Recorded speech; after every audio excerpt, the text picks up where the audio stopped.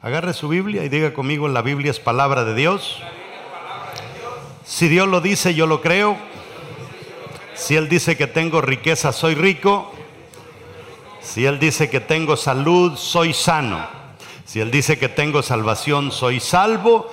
Y si Él dice que soy su hijo, soy importante. Por eso, de hoy en adelante, nadie más me definirá. El único que me define es Dios, mi hacedor. Dígalo creyendo. Eso es bien importante. Nosotros tenemos algo bello como lo es la palabra de Dios. Bueno, quiero aprovechar para que saludemos a la gente que nos ve a través de las redes sociales. Me quedé sorprendido anoche, pero sorprendidísimo, meterme a lo que Google tiene, algo que se llama Google Analytics, que es analiza todo, a dónde llegaron sus videos, quién los vio. Y hermanos, tenemos un montón de gente que nos ve en Estados Unidos. La mayoría de la gente nos ve allí. Pero el segundo lugar tenemos México. Son miles de personas que nos ven en México. Un saludo a nuestros hermanos en México. Después nos ven en todo Centroamérica, todo Suramérica, en Brasil. Me sorprendió que nos ve gente en Italia, nos ve gente en Suiza, nos ve gente en Arabia Saudita. Hasta allá estamos llegando con este mensaje. Mandémosles ese aplauso a toda esa gente que nos ve por allá. Y qué lindo que las redes sociales nos permiten todo eso. Quiero ahora, este es como el cierre de esta serie para la gente que nos ha seguido a través también de la televisión, ¿verdad? Porque nos ven a través de enlace, ¿verdad? No le dimos un aplauso a la gente que nos ve en todo Latinoamérica a través de enlace. Hemos venido hablando de regalos de Dios en las tinieblas. Y lo que hemos venido predicando es que en medio de las peores tinieblas en las que nosotros nos metamos por algún error, allí está Dios para echarnos la mano. Pero estas tinieblas de las que les voy a estar hablando hoy son unas tinieblas que no nos metemos porque vamos a pecar, sino que nos metemos porque queremos cosas grandes. Son muy pocos los cristianos que dicen: ya me cansé de cosas pequeñas, quiero hacer cosas grandes ahora. Pero vamos a estar hablando del desierto, las tormentas, la tiniebla en la que tenemos que meternos cuando nos ponemos a soñar en grande. Y la Biblia nos da un salmo que nos habla muy bonito, Salmo 107, versos 23 al 30. Mire cómo dice este salmo, léalo, trate de entender lo más posible. Dice: los que descienden al mar en naves y hacen negocios en las muchas aguas. O sea, ya este versículo me dice que hay dos lugares donde puedo hacer negocio: fuera de las aguas o en lo profundo de las aguas. Dice el verso 24: ellos han visto las obras de Jehová. O sea que allá en lo profundo también se puede ver la mano de Dios. Y dice: y sus maravillas en las profundidades. Diga conmigo: profundidades. Bien importante que le ponga atención. Dice: ellos han visto las obras de Jehová y sus maravillas en las profundidades. No sé cuántos de ustedes se han bañado en el mar y se quedan a la orilla, pero aquí está hablando de profundidades. Porque habló, dice, e hizo levantar un viento tempestuoso que encrespó sus ondas. Verso 26. Suben a los cielos, dice.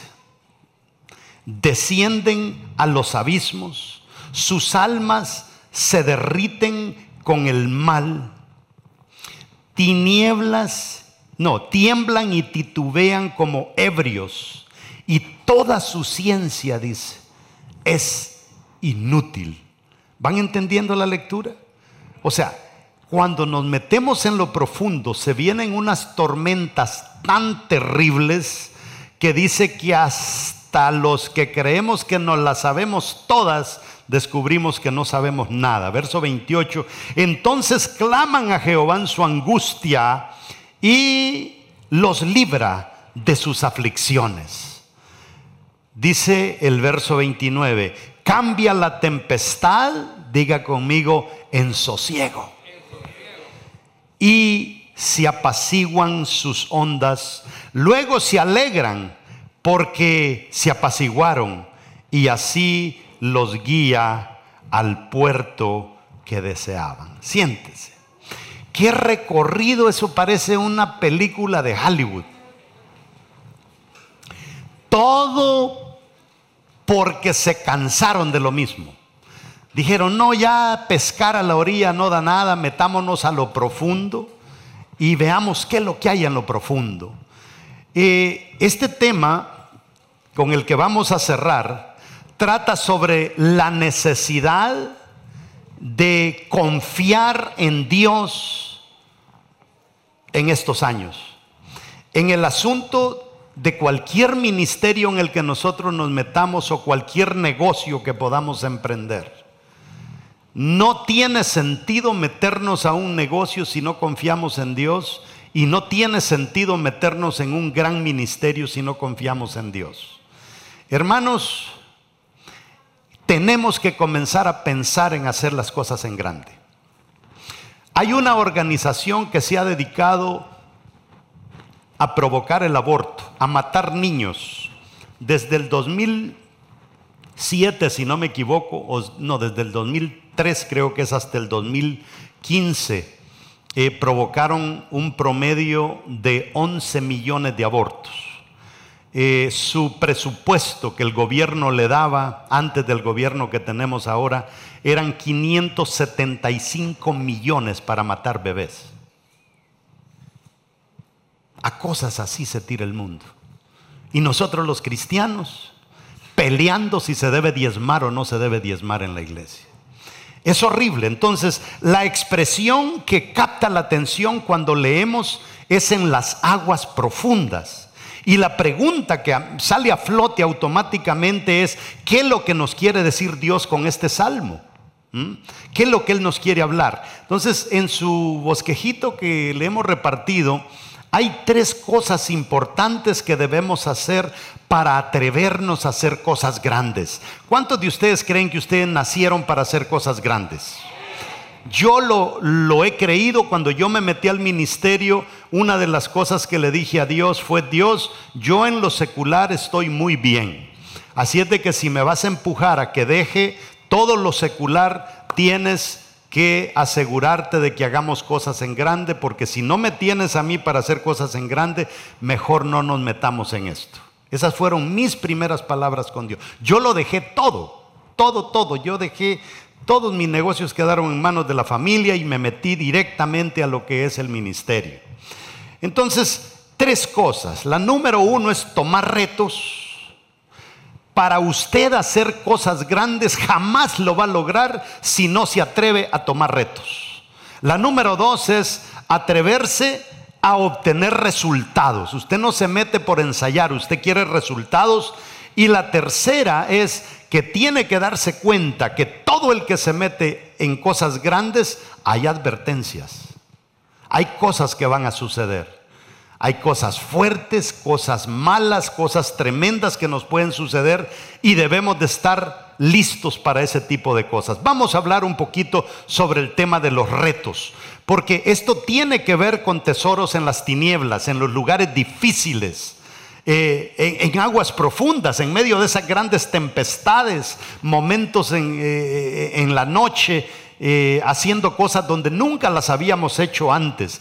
Y es imposible ir a otro nivel si usted no va a asumir retos en su vida. Diga conmigo: no puedo lograr cosas grandes sin asumir grandes retos.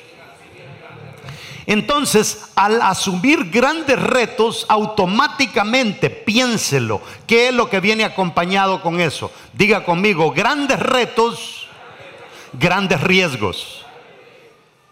Y el problema es que nosotros somos gente que no nos gusta arriesgar.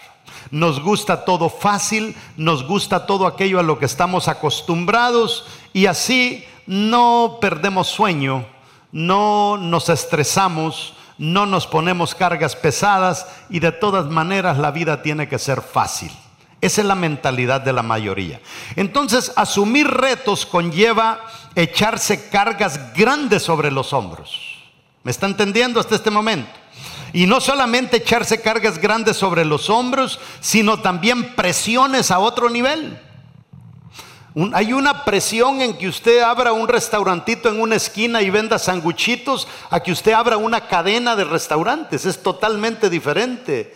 Es diferente al que usted se meta a abrir una microempresa y después de repente meterse a una macroempresa. Son cosas muy diferentes. Hay presiones a otro nivel. ¿Y sabe qué? Vivir presionado muchas veces requiere acostumbrarse a desiertos. ¿Está conmigo? Lo decimos. ¿Qué fue lo que dijimos? Vivir presionados implica acostumbrarnos a los desiertos. Eso es así. No puede ser de otra manera. Y alguien podrá estar pensando, pero ¿y para qué complicarse la vida? Pregúntele a Jesús por qué se complicó la vida. Pregúntele a Jesús por qué no se trajo un par de anzuelos del cielo y se metió al mar de Galilea a pescar y después irse a dormir a una hamaca mientras se le cocinaban los pescados. Él vino a salvar al mundo. Él no vino a salvar 2 o 3. Él vino a salvar toda la humanidad. Entonces, quiere decir que tenemos que acostumbrarnos a tormentas y tenemos que acostumbrarnos a tinieblas oscuras. Hay momentos en la vida que no vamos a poder ni tan siquiera vernos las manos de lo denso que van a ser las situaciones. Pero en medio de todo, dice que Dios estaba ahí. Entonces, la vida fácil siempre nos traerá los mismos resultados de siempre. Vida fácil, mismos resultados. Vida fácil, mismos resultados. La palabra dice en la versión Reina Valera de 1960, usa la frase los que. Los que. ¿Qué quiere decir eso? Dice otra versión, ellos los que. Los que ¿qué? Los que se atrevieron a hacer esto. No es para todos. O sea que esto no lo hace toda la gente. El atreverse a meterse a hacer cosas grandes. Es un pequeño grupo el que se atreve a esto.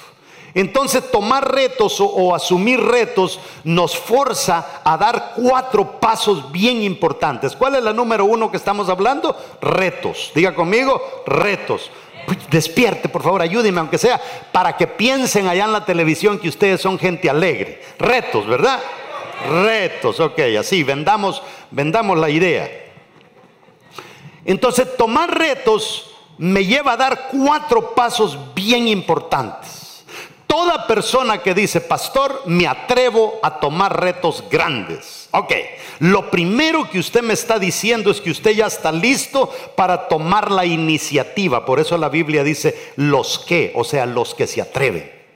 Esta palabra está siendo predicada a todos ustedes, está siendo predicada a muchas personas en las redes sociales, a muchas personas en la televisión. Más de alguno se va a atrever a tomar riesgos, pero cada persona que se atreve a tomar riesgos, nadie me va a decir, pastor, yo quiero tomar riesgos, si primero no toma la iniciativa.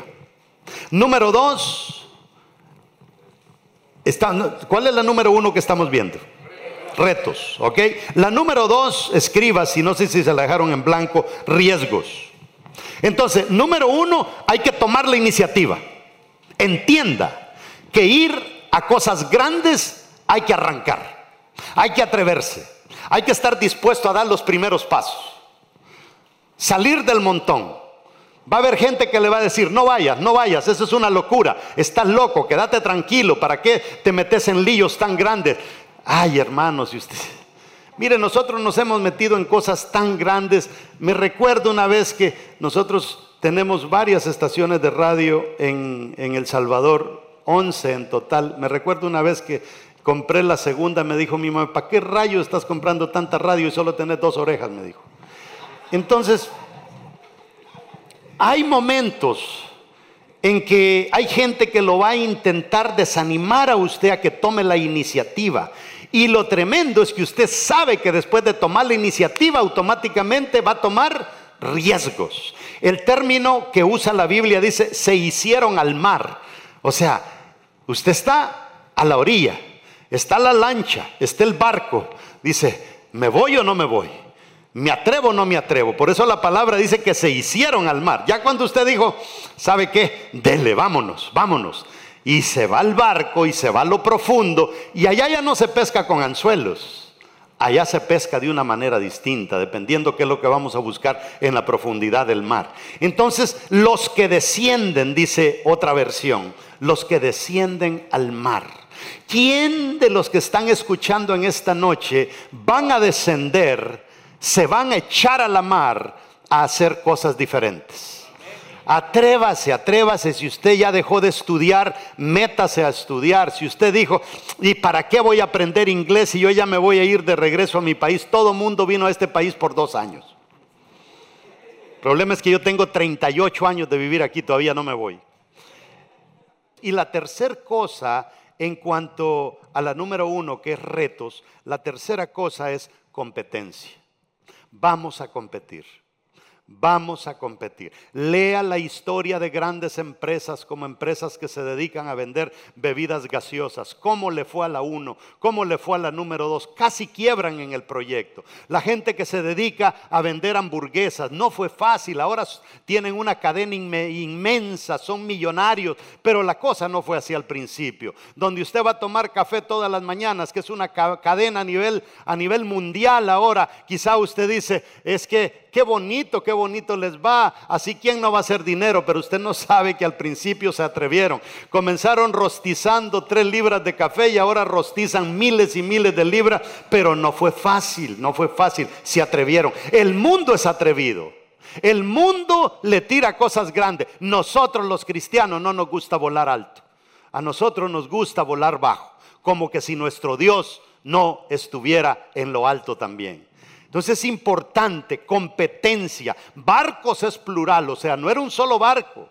Usted se mete a hacer cosas y le digo que usted abre algo y a la semana ya le abrieron la competencia. Ahora, ¿cómo le va a ir con la competencia? Ahora ya no solamente es que tiene que tener un buen producto, buenos precios en una buena ubicación. Ahora es cómo rayos le va a hacer con la competencia. Y es: o sobrevive la competencia o sobrevive usted. ¿Me está entendiendo? Entonces, todas esas cosas, por eso estamos hablando que la primera cosa es asumir los retos. Pero cuando asume los retos, tiene que entender que usted tiene que tener iniciativa, tiene que tomar riesgos y tiene que atreverse a competir. A competir. Por eso, a veces, aún la gente que canta aquí al frente, cuando el Señor nos manda talentos y viene uno mejor, los que están al frente, gracias a Dios en nuestra iglesia, no le meten zancadilla a uno que venga bueno de afuera, porque lo filtramos y si es mejor que los que están aquí, suba y el otro pase a descansar unos días porque ya no quiso seguir ensayando.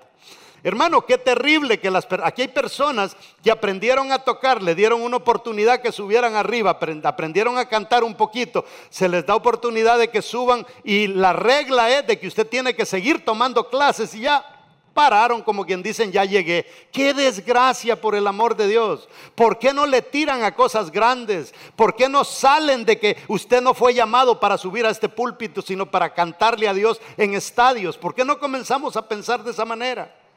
La segunda cosa que se requiere para salir del montón son resultados.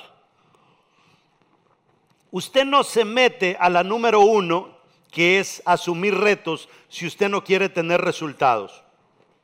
Imagínense, se ponen a jugar 2 equipos grandes como lo es, no quiero decir nombres, pero el 1 y el 2 de España.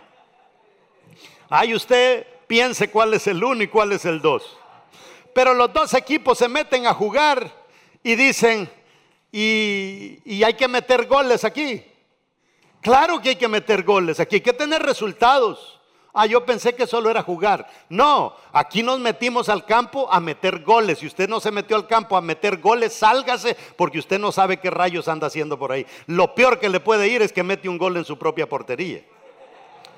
Entonces, hay algo que se pierde en las aguas profundas y es la seguridad. Diga conmigo, en las cosas grandes arriesgamos perder la seguridad.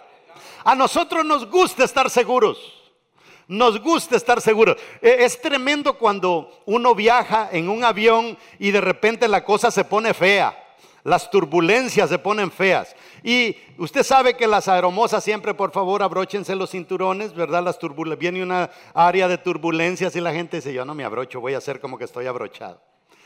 Y de repente se vienen esas turbulencias y el acoso comienza a sacudir. Nadie les dice nada, al rato están bien amarrados. ¿Por qué? Y por mucho que se amarre, está en el aire de todas maneras. Ese aparato se viene a pique y usted se va a hacer trizas, porque arriba se pierde la seguridad, mis amados hermanos. Hay una gran diferencia entre andar a caballo, ¿verdad? No hay que echarle gasolina, no hay que pagar seguro ni nada. Pero hay gente que dijo, me harté del caballo, por lo menos voy a tener una bicicleta. Y otros dijeron, no, por lo menos voy a tener un carro. Otros dicen, no, ya no tanto en carro, voy a viajar más en avión. O sea, ve cómo la cosa va para arriba. Pero es bien importante que entendamos que la seguridad la vamos a arriesgar, pero solamente en los momentos de inseguridad de nuestras vidas es cuando aprendemos a depender y a confiar de Dios. Métase ese en el bolsillo. Solamente cuando estamos inseguros es cuando verdaderamente confiamos en Dios. Porque es que tenemos ahora iglesias tibias, frías, que no se meten con Dios a otro nivel. ¿Por qué la mayoría de cristianos no quieren probar a Dios a otro nivel? Porque están metidos en lo mismo. O sea, no salen de su zona de confort. Entonces no se arriesgan, y como no toman riesgos, ¿para qué necesitan a Dios? Pero los que nos metemos en cosas duras, le digo que cómo aprende a depender uno de Dios, por el amor de Él, ¿verdad? Tiene que usted entender que ¿quiere usted ver las cosas grandes de Dios? Métase en esos momentos oscuros, en esos desiertos, en esas tormentas, donde nada es seguro. Allí solamente lo único seguro es su fe que tiene agarrada en Dios, que pase lo que pase, Dios lo llamó a esto, Dios lo va a sacar de este asunto.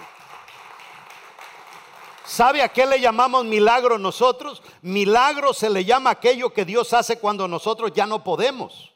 Ese es un milagro. Diga conmigo, milagro se le llama aquello que Dios hace cuando nosotros ya no podemos. Pero amado hermano, ¿quién no puede trabajar 8 horas al día? Todos.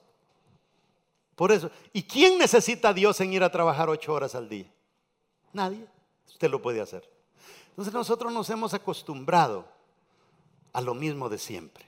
Milagro es algo cuando yo ya hice todo lo humanamente posible y ya no puedo más. Ahí es cuando entra Dios y Él viene a hacer todo lo divinamente posible. Si vives en la orilla, nunca vas a experimentar un milagro. Por eso es que la gente dice, yo no sé por qué hay gente que cómo Dios obra en ellos, cómo Dios les hace milagros y milagro aquí, milagro allá, y a mí jamás me ha hecho un milagro. ¿Y para qué necesitas un milagro si nunca te metes en nada grande? ¿Entiende? ¿Qué va a hacer Dios con usted si usted no quiere salir del montón? Entonces, la cosa es que para obtener resultados se necesitan 4 cosas, si no me equivoco. Ahí las tiene usted: A, B, C, D. 4 cosas. La primera cosa que se necesita para tener resultados es entender que en lo extremo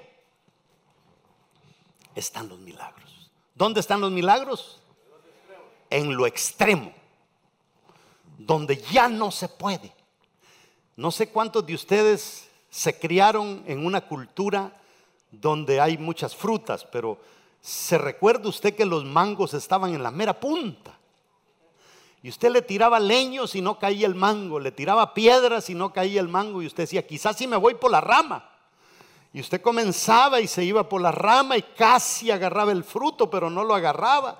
¿Y dónde estaba el fruto? En el extremo. En el extremo es donde están las cosas grandes. No me diga usted que nunca se subió a un árbol. Yo me subí a un árbol a bajar mangos, a bajar de todo, hasta ver partidos para no pagar enfrente de un estadio. No sé cuántos hicieron eso. Entonces en lo extremo están los milagros. Dice la palabra: allí en las aguas profundas vieron las obras del Señor y sus maravillas. ¿Dónde vieron las obras de Dios y sus maravillas? En lo más extremo. Segunda cosa, se acaba la mentalidad limitada. Una de las cosas más terribles que nosotros tenemos es tener una mentalidad limitada. Es que de ahí venimos nosotros, hermano. Si teníamos para comer hoy, gloria a Dios, mañana y vamos a ver cómo le hacemos. ¿Sí o no? Esa era nuestra vida en Latinoamérica. Esa es la vida de la mayoría de las personas. Pero ya no debe de ser así. Usted tiene que, y fíjese que aunque usted llegue a tener abundancia, cuando usted ha tenido esa mentalidad de cosas pocas, se la pasa: ay, es que yo creo que voy a perder todo, de repente me van a quitar todo, viene migración, me va a deportar y voy a perder todo. ¿Todavía te siguen esos nervios de que vas a perder todo, cuando debes de estar confiado, debes de estar seguro? La tercera cosa es un cambio de perspectiva, un cambio de mentalidad, lo que nosotros necesitamos. Cambio de óptica, aprender a ver las cosas desde otra manera. Dicen que a este hombre que hizo la estatua esta de David, no sé si fue Leonardo da Vinci, lo que le entregaron fue un trozo de mármol, y cuando le pusieron el mármol le dijeron: a ver, ¿qué puedes hacer tú con esto? El tipo se le quedó viendo por los 4 ángulos y dijo: veo a un ángel atrapado en esto. ¿Qué es lo que tú vas a ver?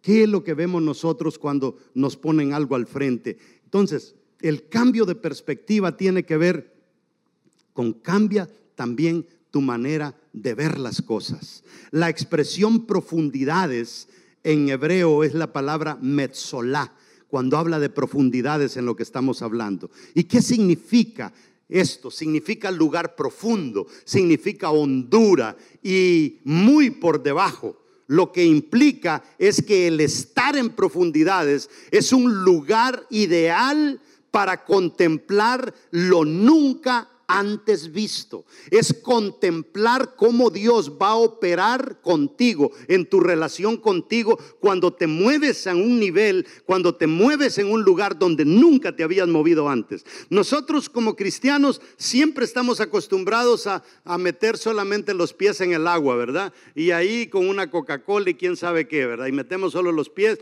y nos mojamos los dedos. No, métase a nadar. Pero no estamos hablando de meterse en una piscina, métase en lo profundo del mar. Entonces ya vimos 2 cosas bien importantes. ¿Cuál fue la número 1? Retos. Y la número 2, resultados. La tercera cosa, si usted quiere ir a otro nivel, no lo va a hacer sin retos, no lo va a hacer si no se programa a obtener resultados. Y la tercera cosa es: entienda que hay advertencia. O sea, algo puede pasar. O lo vas a lograr o no lo vas a lograr. El que Dios esté con nosotros no significa que siempre vamos a triunfar, porque no todas las cosas que ganemos tienen su resultado en Dios. Muchas cosas tienen sus resultados en cuál es nuestro comportamiento. Aunque Dios esté contigo, si tu comportamiento no está ahí, Dios no puede hacer absolutamente nada. Imagínate que te lanzas a hacer algo y se te van las ganas en medio. Por muchas ganas que Dios tenga de que tú logres eso, no lo vas a lograr, porque a ti se te fueron las ganas. Tú no planificaste bien el viaje. Entonces, algunas cosas necesarias para los que incursionan en aguas profundas. Importante que entienda el tema de las advertencias. Número 1, espere la adversidad. Eso espérelo, porque va a venir. Va a venir si te metes en un negocio, va a venir la misma ciudad que tal vez te lo quiere cerrar. Va a venir una recesión en el país y todo se va abajo. Todo eso puede suceder. Compras una casa, puede ser que el día que la compraste, el otro día se te incendia. ¿Qué sabes? Compras un carro que nunca lo habías tenido antes, corres el riesgo de que mañana te lo choquen. Y no es porque tú eres un mal conductor, es porque hay unos tarados manejando por allá afuera. Y por mucho que tú te fijes, ¿verdad? Hay otros que no tienen ese cuidado. Entonces, espere la adversidad. Mira, la adversidad es bien importante. La adversidad puede venir de ti. A veces nosotros mismos nos queremos meter zancadilla. No, es que yo no sé, como que nunca me debía haber metido. Y cuando tú dices eso, ya tu esposa al mismo tiempo viene y te dice: es que te lo dije, Pero no me hiciste caso, no me hiciste caso. No me hiciste caso. Entonces allí, cuando llegamos en ese momento de las advertencias, todo mundo era profeta y todo mundo me lo decía. Ahora, démosle vuelta a la adversidad y supongamos que salimos victoriosos. Ahí vienen, sí, yo sabía que vos tenías capacidad para eso. Nadie te dice nada. Entonces, la adversidad puede venir de ti. Algunas de las formas en que uno mismo puede atraer la adversidad puede ser la negligencia, que no hagamos bien las cosas. Y esto, hermanos, esto puede ser, mire, hay muchas personas que nos ven en la televisión, que nos ven en las redes sociales y quizás están aquí sentados en este momento, que no se atreven a casarse. No se atreven a casarse porque sienten que va a ser un desastre. Sí. Y ahí están, quemándose, pero no se meten. Entonces, usted tiene que ver que la adversidad no tiene a veces nada que ver con allá afuera. No tiene quizá nada que ver con la otra persona. Tiene que ver conmigo. Y en eso de la adversidad vienen varias cosas. La negligencia mía. Si yo soy negligente, la falta de diligencia, el que no sea diligente para hacer algo, la desobediencia o el pecado también nos va a venir a afectar, o el diablo, quien se opone, ¿verdad?, a mi crecimiento por naturaleza. Y el diablo no quiere que usted tenga éxito y el diablo no quiere que usted se supere. Entonces debe de entender usted que cuando nos vamos a meter a cosas grandes es meternos en tinieblas. Pero Dios está ahí. Y no solamente que Dios está ahí, sino que lo leemos aquí, que cuando concluye, dice que lo llevó a puerto seguro, al puerto deseado, dice. O sea, que ellos cuando salieron, no salieron para ir a dar un paseo a lo profundo del mar y quedarse ahí. No, ellos llevaban un puerto deseado en su mente. Y al final dice que llegaron al puerto deseado. O sea, cuando usted se mete a hacer algo con Dios, va a llegar, y va a llegar, y va a llegar. Y si lo hace bien, va a tener éxito. El enemigo va a querer frustrarme. El enemigo quiere que seamos estériles. El enemigo quiere que seamos conformistas. El enemigo quiere que seamos negativos. El enemigo quiere que estemos desenfocados toda la vida. Ese es su deseo. Pero yo le voy a decir una cosa. Dentro de este lugar, y quizá personas que nos ven en la televisión, hay gente conformista, hay gente negativa, gente desenfocada. Los hay. Entonces, vamos a ir a la cuarta cosa. Debemos ser a prueba de intensidad. A prueba de intensidad. Hermanos, la resistencia que vamos a encontrar a veces va a ser intensa y que no te deja pasar, y que no te deja pasar, y que no te deja pasar. Pero tú tienes que ser más fuerte que la intensidad de la resistencia que vas a encontrar allá afuera.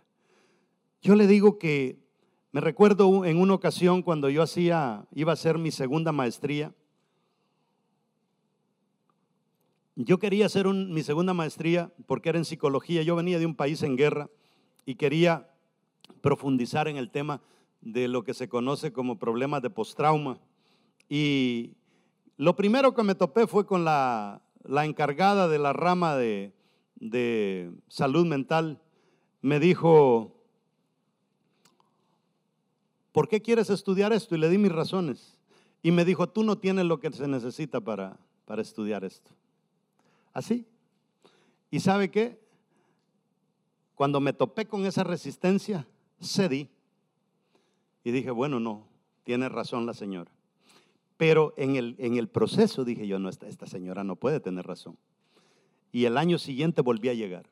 Y dije: el año pasado me dijiste que no tengo lo que se necesita para hacer esto, pero yo te lo voy a demostrar. Pero es que no vas a poder. Pues déjeme que fracase. Y me metí. Mis amados hermanos, y le di. Cuando me gradué, que estoy graduándome, me entregan mi título y dice en el título cum laude, o sea, que me gradué con honores. Abajo estaba la señora sentada enfrente de mí y me le quedé viendo como quien dice: mi intensidad fue más fuerte que tu intensidad. Tenemos que ser así. Debemos ser a prueba de intensidad. La palabra viento tempestuoso dice ahí. Es turbulencia, es un huracán, es un torbellino que ocasiona una reacción en cadena. O sea, estos tipos les llovió sobre mojado. Era una tormenta tras la otra. El barco parecía que iba a ser desbaratado. ¿Se recuerda cuando Pablo es llevado a Italia? Eso fue horrible, pero la resistencia que la tempestad le ponía a Pablo, la resistencia que le ponía ese mar a Pablo, la tormenta, que hasta el nombre nos dan de la tormenta, Pablo dijo: yo voy a ser de mayor intensidad, porque se conectó directamente con Dios. Amados hermanos, en la peor intensidad que te ponga la vida, si tú estás con Dios, yo te digo que lo tienes todo. Pablo se puso, y sabe, cuando Pablo sale para allá, él aconsejó al capitán, él aconsejó a medio mundo, él es un prisionero. Y cuando Pablo llega al destino final, al puerto deseado, él era el jefe de todos los del barco. Eso es lo que pasa cuando nosotros verdaderamente confiamos en Dios. Las olas, mi mundo, mi entorno, mi realidad, se levantan amenazantes en contra de nosotros. Venimos a este país sin saber inglés. Yo me recuerdo una vez que salió un anuncio en el periódico. Yo ganaba $3.25 la hora cuando llegué a este país. Y es más, en la escuela donde estudié me estafaron, porque me pagaban a $2.25 la hora. Y una vez vi en un periódico que apareció que en un hospital de aquí de Lexington había una plaza en limpieza, póngase a pensar, a $25 la hora. Y entonces le digo a un amigo: mira, llévame a una entrevista, porque a puras penas llamé y me dieron la entrevista. Y cuando llegué, él hablaba y se me quedaba viendo y me señalaba, pero yo no le entendía ni papa, porque hablaba en inglés. Y yo apenas comenzaba, y yo dije: este está metiendo la mano por mí, o sea, este me está poniendo en alto, ¿verdad? Y aquí voy a salir yo con el trabajo. Al final terminó la entrevista y nos vamos, y le digo: ¿qué pasó? Me dieron el trabajo, me dijo.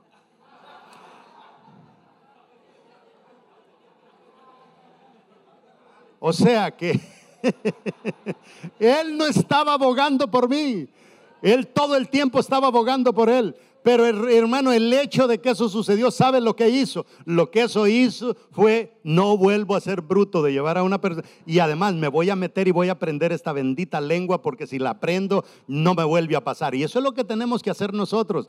Pero a veces nos dan un golpe y con eso nos quedamos. Y dice: y se desató un fuerte viento que tanto encrespó las olas, que subían a los cielos, dice, y bajaban al abismo. Entonces, una ráfaga continua. Y es por eso que debemos ser a prueba de intensidad. Y solamente la gente íntegra logra este tipo de cosas. No solamente intensidad, ser a prueba de intensidad, sino ser gente íntegra. Porque cuando la cosa se pone difícil afuera, viene el deseo de querer sobornar, vienen los deseos de querer agarrar por las salidas fáciles. Y nosotros tenemos principios, no podemos hacer eso. Ya vamos terminando. La cuarta cosa: recordar que soy frágil y soy humano. Cuando queremos meternos a estas cosas grandes, usted no va a lograr cosas grandes porque usted es a prueba de fuego y a prueba de todo. Usted va a lograr cosas grandes porque usted tiene a un Dios todopoderoso. Nosotros fallamos. A nosotros puede hacer que se nos vayan las fuerzas, a nosotros puede hacer que se nos acaben las ideas, puede hacer que se nos acaben las estrategias, pero a Él no se le acaban las estrategias. Entonces, cuando los que van en los barcos ven esto, dice de ellos, dice esta versión, es otra versión, dice: ante el peligro, dice, ellos perdieron el coraje. O sea, estaba tan seria la cosa, estaba tan recia la tormenta, estaba tan terrible la oscuridad, estaba tan terrible la tiniebla, que dice que perdieron el coraje. Y el verso 27 dice: como ebrios tropezaban. ¿Sabe usted lo que es encontrar a una persona que había dicho que iba a lograr hacer cosas grandes, y de repente usted llega y lo encuentra como borracho, como loco, titubeando, que no sabe qué hacer? Y dice que tropezaban, dice, y se tambaleaban. Usted va a encontrar aquel líder que le dijo un día: voy a levantar algo grande. Un día voy a levantar una red grande. Un día voy a levantar una célula grande. Un día voy a levantar una iglesia grande. Y de repente ves y lo ves un día y lo ves tambaleando, lo ves que ya no puede. Y cualquiera puede decir, se reventó el tipo, no va a funcionar. Pero hermano, cuando tú eres íntegro y haces las cosas porque Dios te ha llamado a hacerlas, mire lo que pasa. Como ebrios tropezaban, se tambaleaban, de nada les valía toda su pericia, dice. O sea, eso quiere decir su ciencia, su sabiduría. ¿Qué quiere decir esto? Aparece el término derretir ahí en el verso 26. En hebreo esa palabra se dice mag. ¿Y qué significa esto? Significa consumirse, significa derretirse, significa disolverse, significa desmayar, significa suavizar, significa acobardarse. En otras palabras, hermanos, nunca debemos depender de nosotros mismos, sino de Dios. Cuando nos metamos en algo, metámonos con Dios. No nos metamos sin Dios. Si te vas a meter en un matrimonio, métete con Dios, no te metas sin Dios. Si te vas a meter a una empresa, métete con Dios, no te metas sin Dios. Si te vas a meter a un ministerio, métete con Dios, no te metas sin Dios. Porque, amados hermanos, las cosas cambian de la noche a la mañana. Ahora te puede estar yendo bien, mañana nadie te conoce. Así es la vida. Es importante que nosotros entendamos que nosotros no nacimos para vivir a la orilla del mar. Dios quiere que profundicemos. En uno de los versículos aparece el adverbio entonces, y es un adverbio de tiempo, es decir, como que no hay salida. Entonces se acabó, pues no hay salida. Y esa reacción de no hay salida automáticamente nos debe dirigir a Dios. No se puede, muchachos. Se acabó la cosa. Pensé que lo iba a lograr. No, no te rindas, no te rindas. Mira hacia arriba, míralo a Él, agárrate de Él, porque cuando todos te digan, te lo dije, fracasaste, es que no me agarraste el consejo. No te rindas, mira a Dios. Dios está ahí todavía para echarte la mano.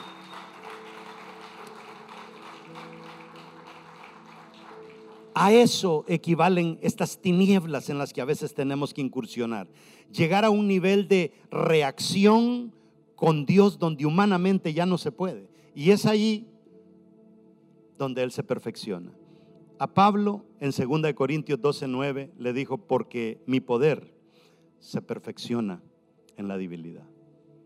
Mi poder se perfecciona en la debilidad. Quizá usted vino a esta iglesia y vino